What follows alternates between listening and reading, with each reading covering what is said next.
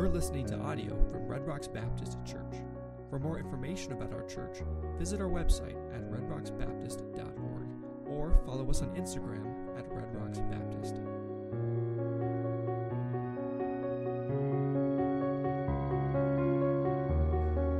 Identity is a hot-button cultural issue today. And this is a term that perhaps you've heard thrown around a lot. Maybe it's in the news or you hear it in the media. What is identity? Identity is simply who we are. It's who we are. Do you know your identity? Hopefully you're not pulling out your wallet at this point to look at your license. Oh yeah, right, that's who I am. Each of us has several identities. For me, I am a man as opposed to a woman. I am a son as well as a husband and a father. I'm a pastor. I'm a student, perpetually to the chagrin of my wife.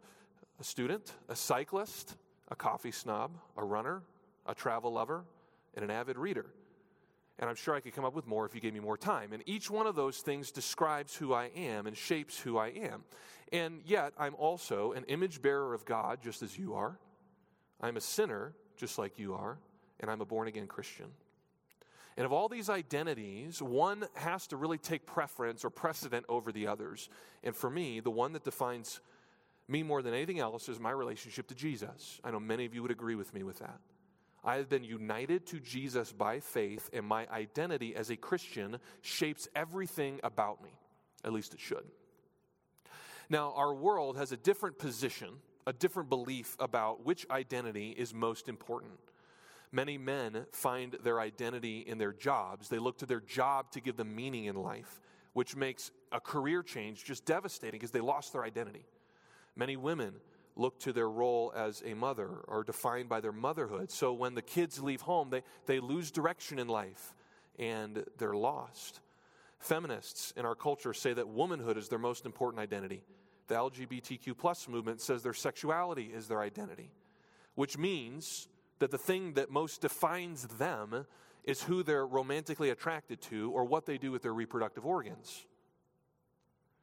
The Bible's vision for identity is much greater than that.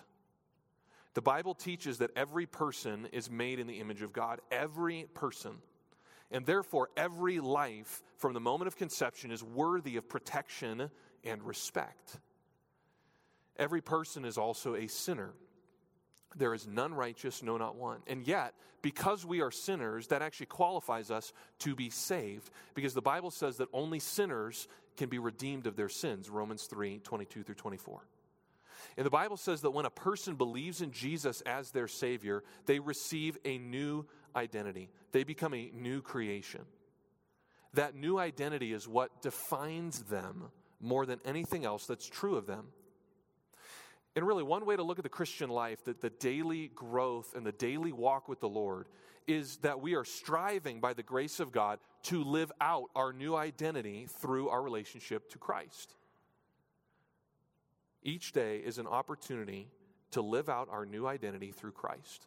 But the fact is, we struggle to live up to our new identity. Many Christians don't act like Christians. And if we wanted to, all of us can give examples this week of how we did not act like a Christian should, because we still sin. Well, there are a number of reasons that we struggle to live up to our new identity. One is that many Christians don't know their identity in Christ. They don't know who they are. It would be like being in our world and losing your wallet and forgetting who you are. The Bible, including the book of Colossians, is full of references to our identity. And the fact is, we need to hear more teaching on this topic. We need to hear teaching about who we are in Christ, which is why we're spending our time on this topic today. A second reason we struggle to live up to our new identity is we forget who we are. It's easy to go through our day and just flat out forget that we've been redeemed. In the daily grind, it's easy just to let old habits take over and go on living like we used to. Third, we fall back into our old way of living because our sin nature doesn't go away. It tempts us. It draws us back to the things that we used to do or the things that are opposed to God. And so our flesh causes us to not live out our new identity in Christ. Here's another reason, two more. Fourth, because we still sin after being born again, sometimes we doubt our identity has been changed at all. Doubt and discouragement, despair can cause us to not live up to our new identity. And then we have to also admit that it's hard to apply these truths. We struggle to live out our new identity because it's spiritually difficult.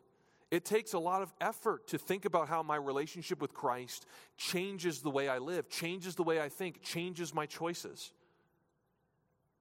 So the question I want to raise is, how do we live up to our new identity? And I think there really are two simple steps. They're simple in concept. They are difficult to live out. The first simple step is we have to learn who we are as we renew our minds. Romans 12:2 says that transformation comes as a result of making our minds new, of renewing our minds. And so the key to spiritual growth is not simply doing more things or living differently on the outside. It's having a completely different way of thinking and believing on the inside. We have to study the Scriptures to learn how Jesus has changed us, and then we ask for God's grace to live consistently with who we are now. Because we are true in Christ, and yet our daily lives don't match that very often. And so we are asking for the help, the grace of God, to live consistently with who we are now. And that's exactly what this little passage in Colossians 1 teaches us. We saw last week that God acted dramatically and decisively through Jesus' death on the cross to completely and irreversibly, praise God, change our identity. God acted in three ways. Verse 12, He qualified us for an eternal inheritance. Verse 13, He rescued us from the domain of darkness. And then also in verse 13, He transferred us into Christ's kingdom. Jesus' death redeemed us by His blood and forgave our sins. That's what verse 14 is all about.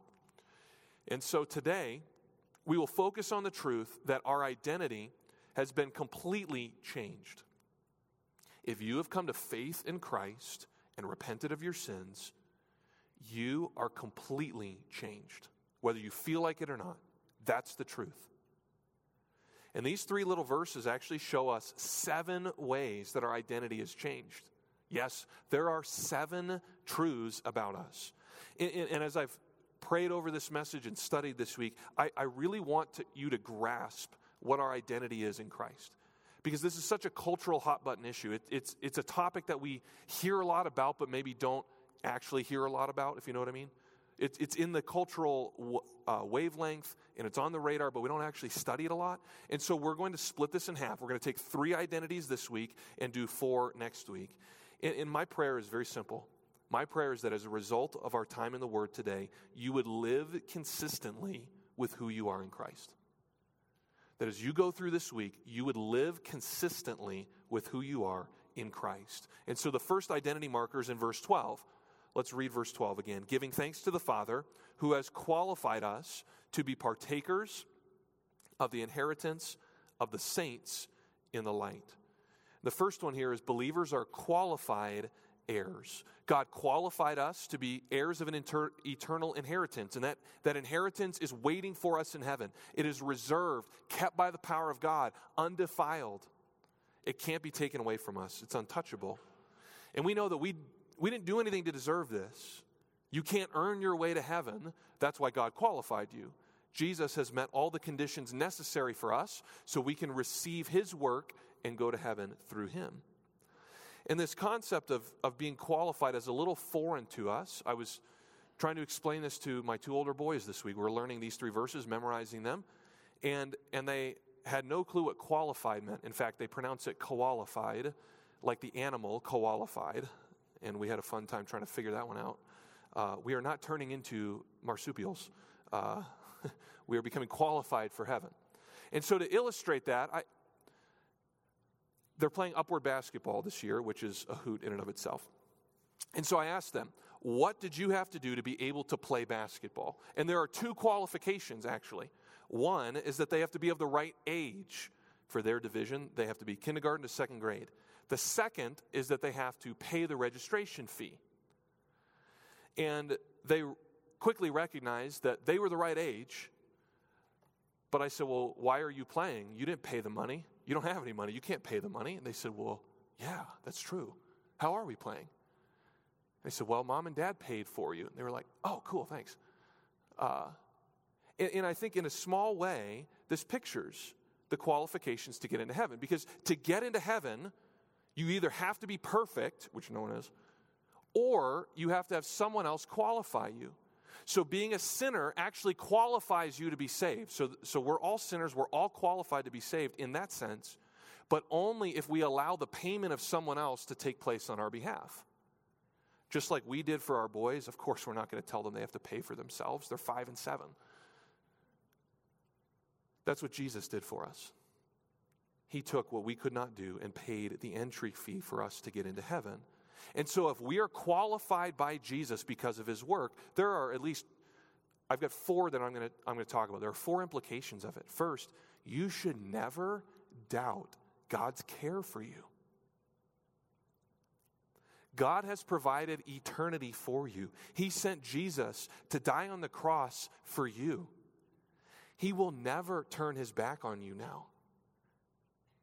He will certainly give you everything you need. This is the logic of Romans 8:31-34. If he that did not spare his own son, but delivered him up from us all, how will he not also with him give us freely all things? In trials and in hardships, it's easy to wonder, is God really for me? He feels distant from me. Does God really care? We saw in our Sunday school lesson this morning. And the fact is that if God qualified you by sending Jesus to pay for your sin, then God is for you. Always. He is for you. We are qualified heirs. Now that part about being an heir with our inheritance waiting in heaven, that leads to a question. Since our inheritance is yet to come in the future, does it affect us today? Or is it just kind of like, well, someday we'll get there and I'll enjoy it then? Well, actually, it does affect us today. Last week, I gave the illustration of being a heir to Warren Buffett's will. So let's build on that, okay? So pretend with me that you get a letter in the mail from Warren Buffett saying you get a 1% stake of his fortune, which at $1.1 million, your 1% share is like $11 million or $11 billion. My math is all goofy here. Let me just read my notes, okay? 1% of his fortune would be about $1.1 billion for you, okay? Well, can you spend that money now? Anyone? No, you can't spend that money now. You don't have it yet. But let's say that after naming you a beneficiary in his will, Mr. Buffett calls you to tell you that he's invested the money for you and you could start living off the interest now. And even if you get a measly 4% interest, that's $44 million a year to live on. Will that cover incidentals for anyone? I mean, that's so much money, I wouldn't know what to do with it, truthfully. And we can all joke about, I'd find a way to spend it. But can you? I mean, that's so much money.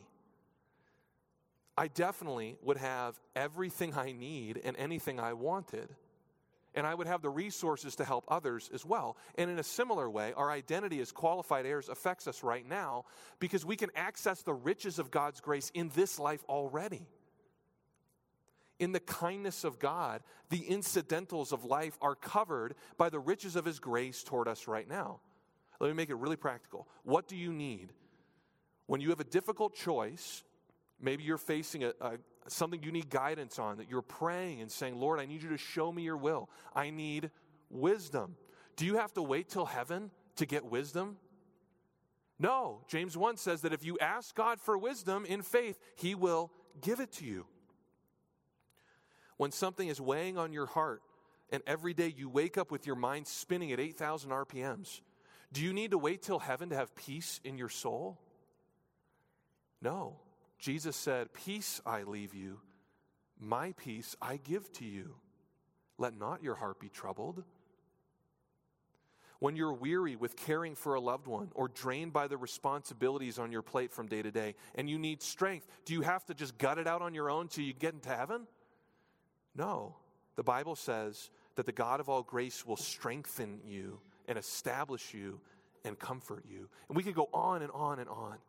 Because in the kindness of God, anything you need in this life has already been provided for you because you're a qualified heir. Now, to take it a little different direction, a third implication is that if our inheritance is in heaven, we shouldn't love the fool's gold that we see all around us. We should invest in spiritual riches because that's the nature of our inheritance. Matthew 6:19-21, don't lay up for yourselves treasures on earth where moth and rust destroy and where thieves break in and steal, but lay up for yourselves treasures in heaven where neither moth nor rust destroys, where thieves do not break in and steal, for where your treasure is, there your heart will be also. Does your budget reflect your status as an heir? If your inheritance is in heaven, then why do we cling so tightly to little pieces of green paper with some dead guy's face on it? We need to take a long, serious look at our relationship to earthly riches. And there's a whole lot to say here, so I'm going to try to keep it concise. But I would encourage you to set aside 10% of your income to invest in the Lord's work, to give back a tithe, a 10% to what God is doing. And now some of you are going to say, but 10% isn't commanded in the New Testament. That's true. It's not. But 10% was the standard of giving in the Old Testament even before the law, Genesis 14. And I believe it provides a target to shoot for because though the New Testament doesn't command 10%, it actually does something far more. So if you want to argue, well, the New Testament doesn't command me to give 10%, you're actually putting yourself in a You're committing yourself to giving more. Because grace giving is the New Testament pattern for giving. Grace giving is explained by Paul in 2 Corinthians 8 and 9. And his overarching message is that through our relationship to Christ, we're free from the limitations of 10%. We give now in proportion to our income, sacrificially and joyfully, and over and above what God's given to us, because we're trying to show our love and appreciation for him. Jesus himself is the model for grace giving. For you know the grace of our Lord Jesus Christ, that though he was rich, yet for your sakes he became poor, that you through his poverty might become rich. Did Jesus give 10% of himself to here on earth and said, well, I've done my legal obligation, I'm good to go? Jesus gave up his riches to become poor for us. And so if we follow his pattern of giving, that means that we are going to generously invest our earthly riches into Christ's spiritual kingdom. When you give 10% to the church, maybe some of you are like, well, what do you do with that? Like, what? You want my money? What are you going to do with it? We are not taking pastoral retreats to Vegas, okay? That's not what we do with it. What do we do when the money comes in? We compensate our pastors and staff so they can live on the gospel. We spend money on various ministries. We invest in missionaries and church planters. We keep our facility in a healthy and good condition. In other words, we're using our currency to spread the gospel here and abroad. So here's the question that you need to think about. Since Jesus gave up his riches to make you a qualified heir, how can you invest your riches to tell others about Jesus' sacrifice?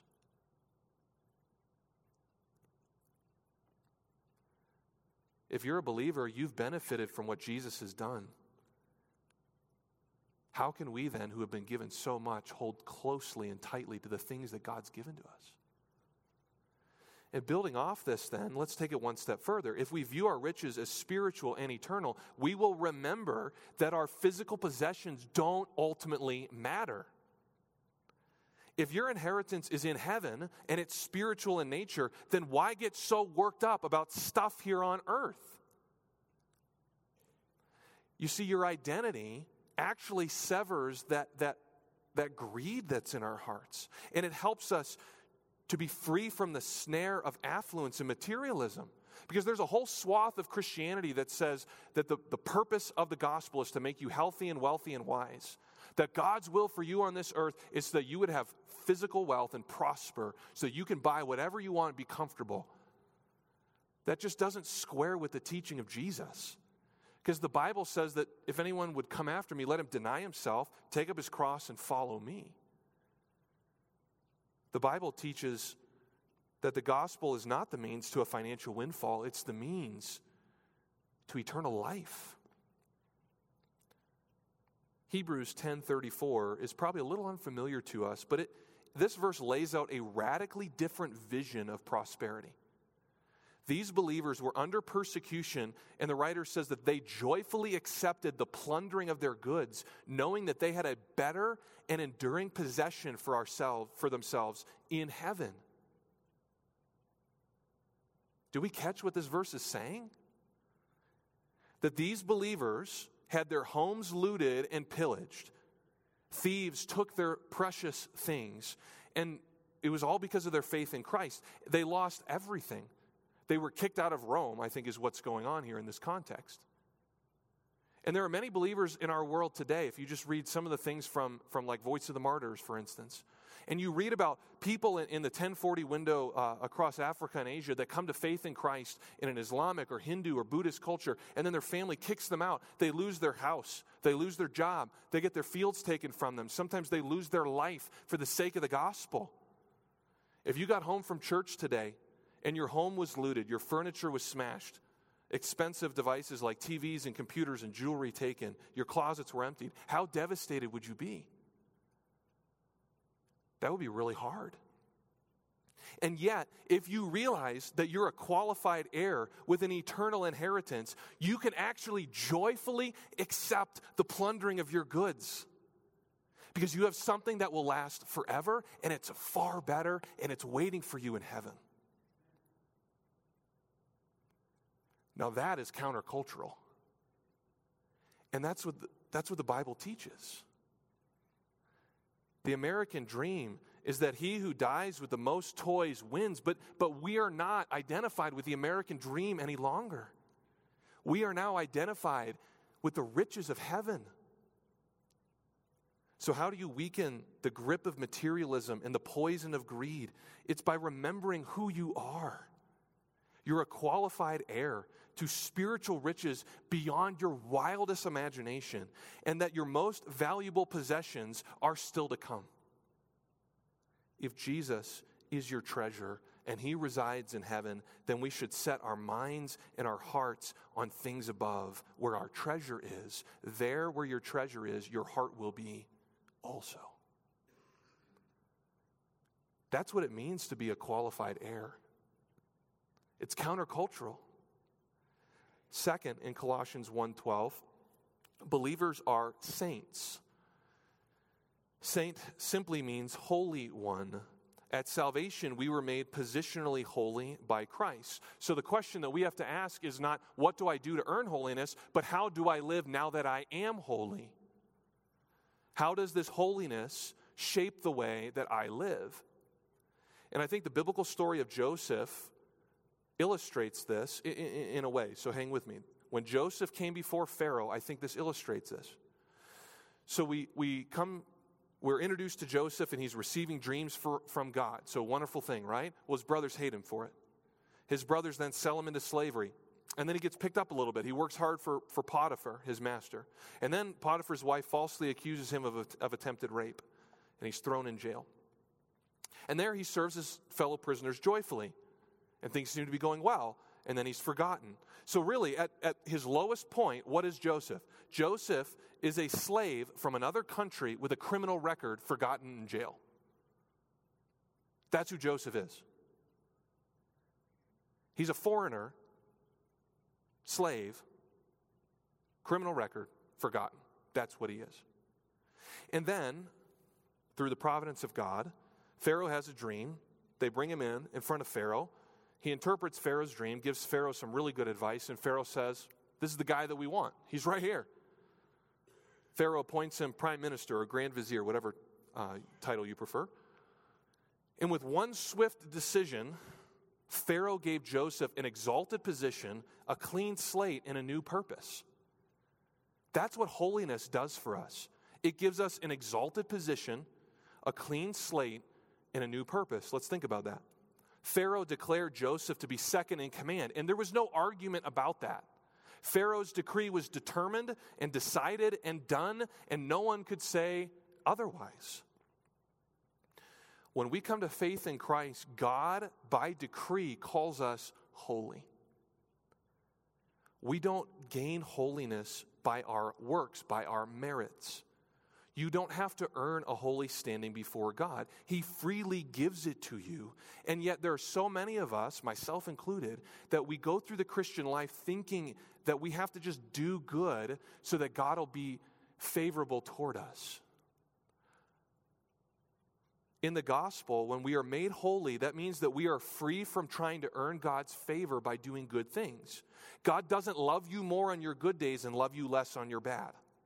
He loves you perfectly all the time because you're holy before Him. And in a moment, we'll talk about how we respond to that. We don't just go and do whatever we want, Romans 6, but we do live for Him. But our works don't gain us favor with Him. We have to be free from that we are declared holy once for all. The second thing that holiness does as a saint is give you a clean slate. Your record is wiped clean. In the eyes of the Egyptian law, who was Joseph? He was a slave with a criminal record. When Pharaoh appointed him, Joseph's past was wiped away. The wrongs done to him and the wrongs he was accused of both went away. And you may have had wrongs done to you or been accused of doing things you haven't done. Perhaps it's been a very bitter experience for you many years ago, or you've been the victim of some crime or the victim of some circumstance, or lost position or influence because someone has accused you of something that's been totally made up and it's not true. Joseph walked that road. But in Christ, victims are turned to victors. In the eyes of some people, Joseph was never more than a felon. Can you imagine Potiphar standing there in the court that day when Joseph comes out of jail and Pharaoh says, "That's a great idea, you're second in command." He's going, "I'm the guy that threw him there. What do I do now?" Joseph may have never been more than a felon to some, but in the eyes of Pharaoh, Joseph was his greatest find. And in God's eyes, Ephesians 2:10 says that you and I are His workmanship, His masterpiece, created in the image of God like Him.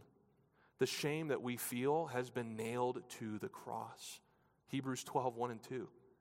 That Jesus endured the shame and went to the cross to bring us to God.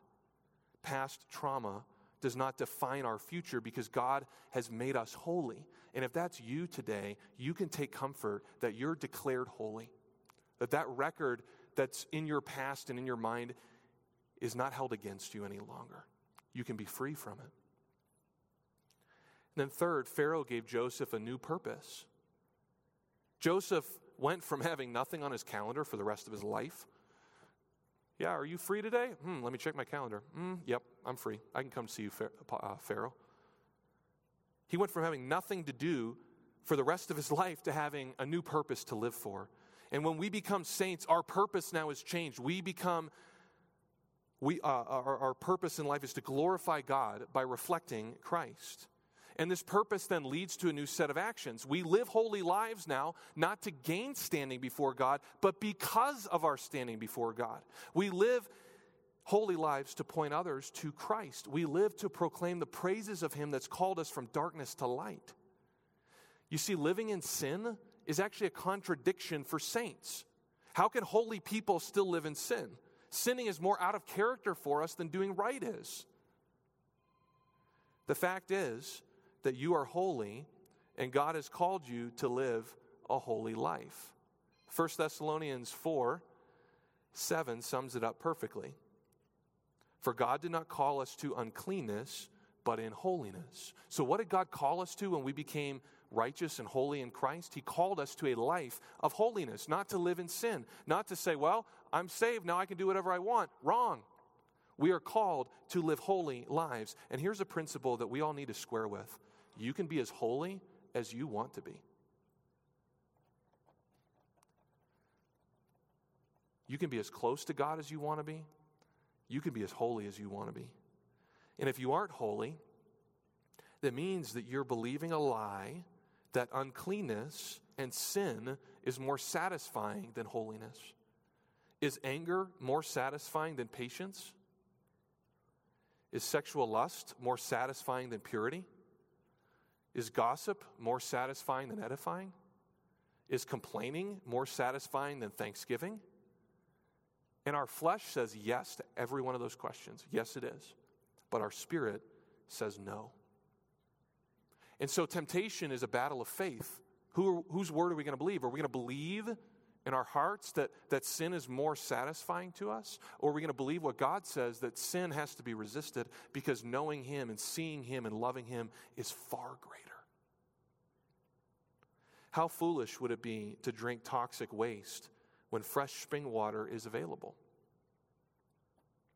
Yet how many of us as Christians do the same thing? We're content to drink the sewerage of sin when Jesus says, I am the living water, come to me. If you've grown lax in your battle against sin, repent. Cry out to the mercy of God. If you find yourself putting up with sin instead of fighting it, you're not living in holiness. You are positionally holy, but you're not living that out practically. How holy are you in practice? And when I talk about holiness, I'm not just talking about external standards. We can all look holy.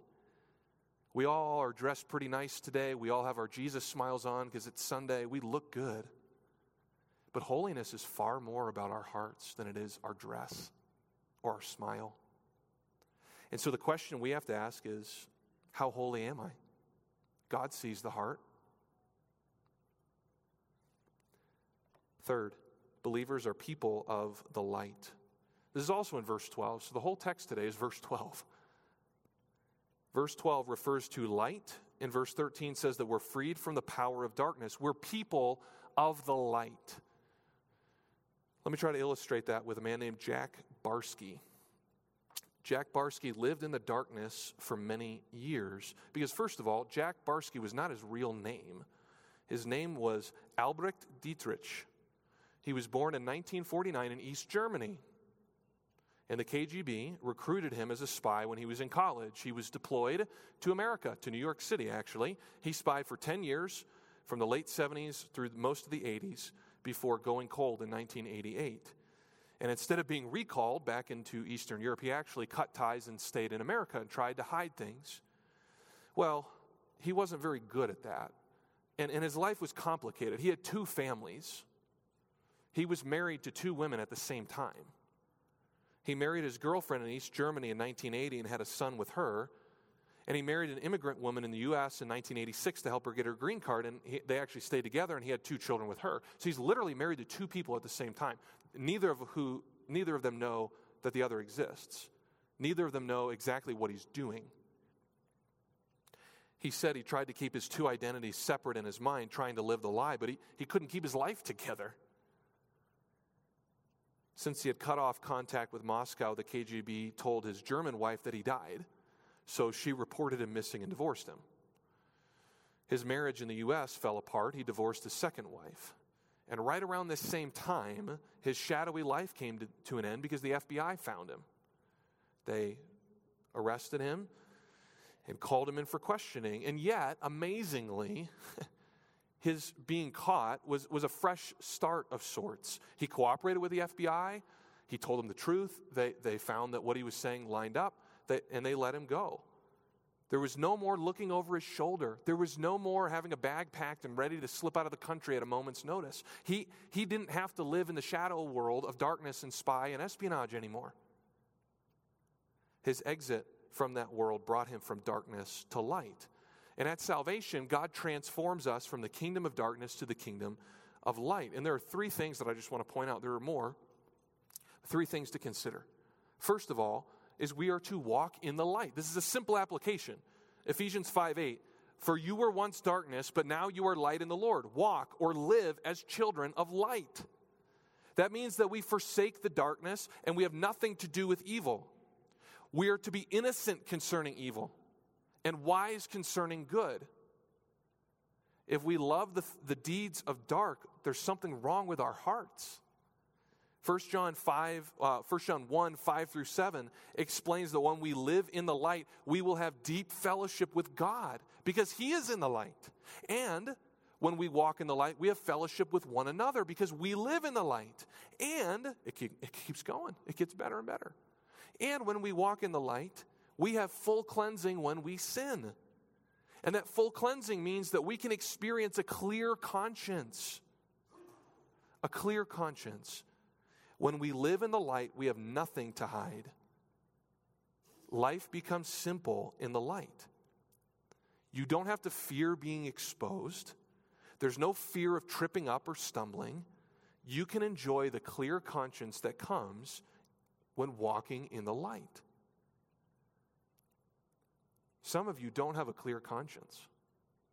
There are people here today that have walked in hiding something. And no, I don't have a prophetic gift where I'm going to tell you what that is. It's just in a crowd this size, there are people that don't have a clear conscience. There are things that you've done or you've said that weigh on your heart. So what do? Do you keep trying to hide them? Do you keep going through life conflicted and torn and I've got to just keep hiding this and holding on to it? I'll let you in on a little secret.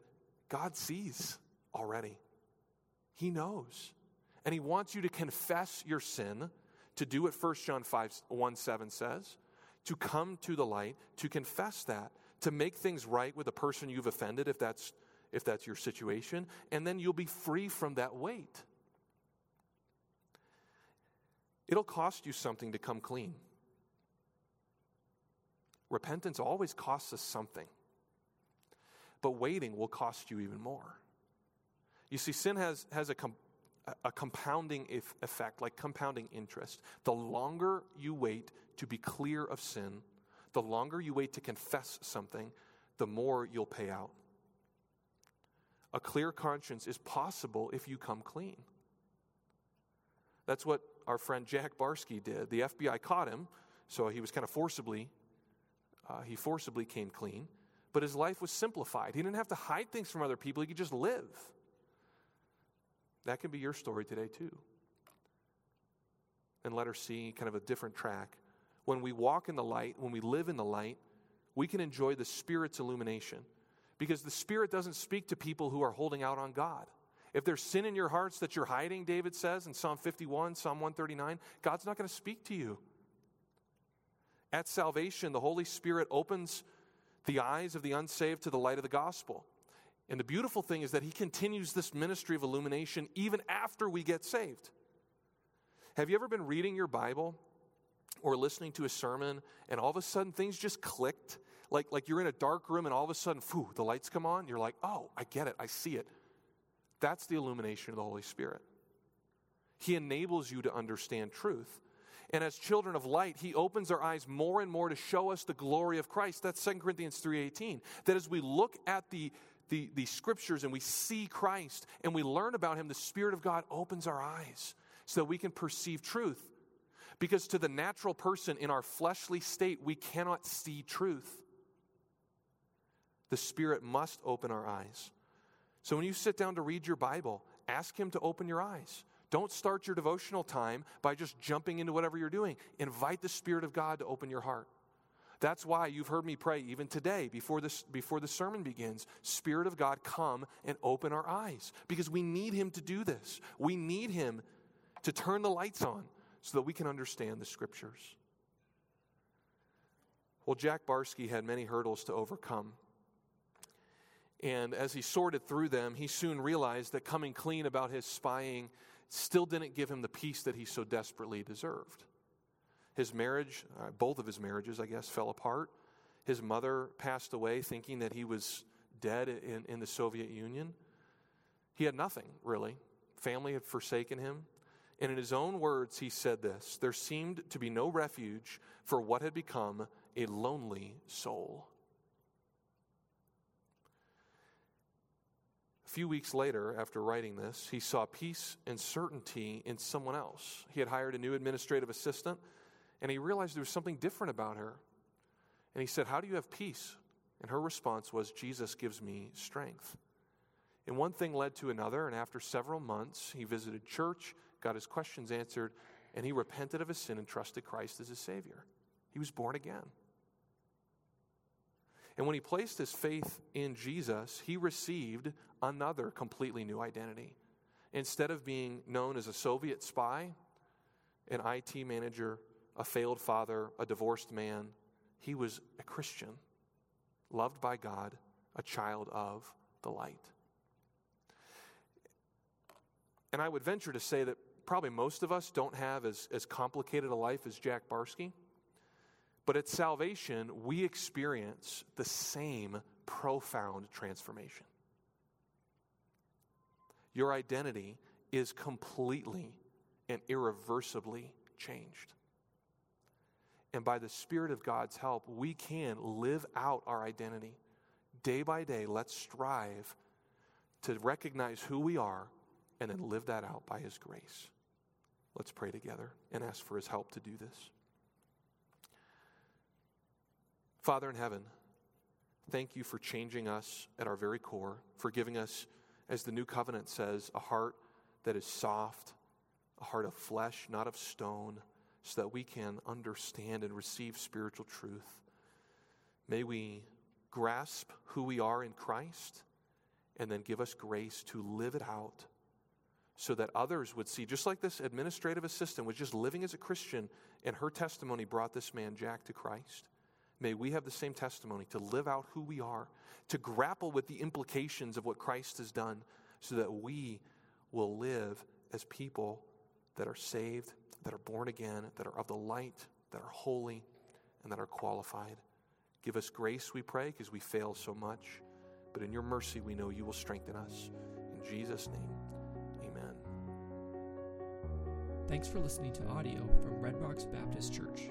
If you enjoyed this content, please consider sharing it with others. Our mission at Red Rocks Baptist Church is to know Christ and to make Him known. May God bless you as you follow Him.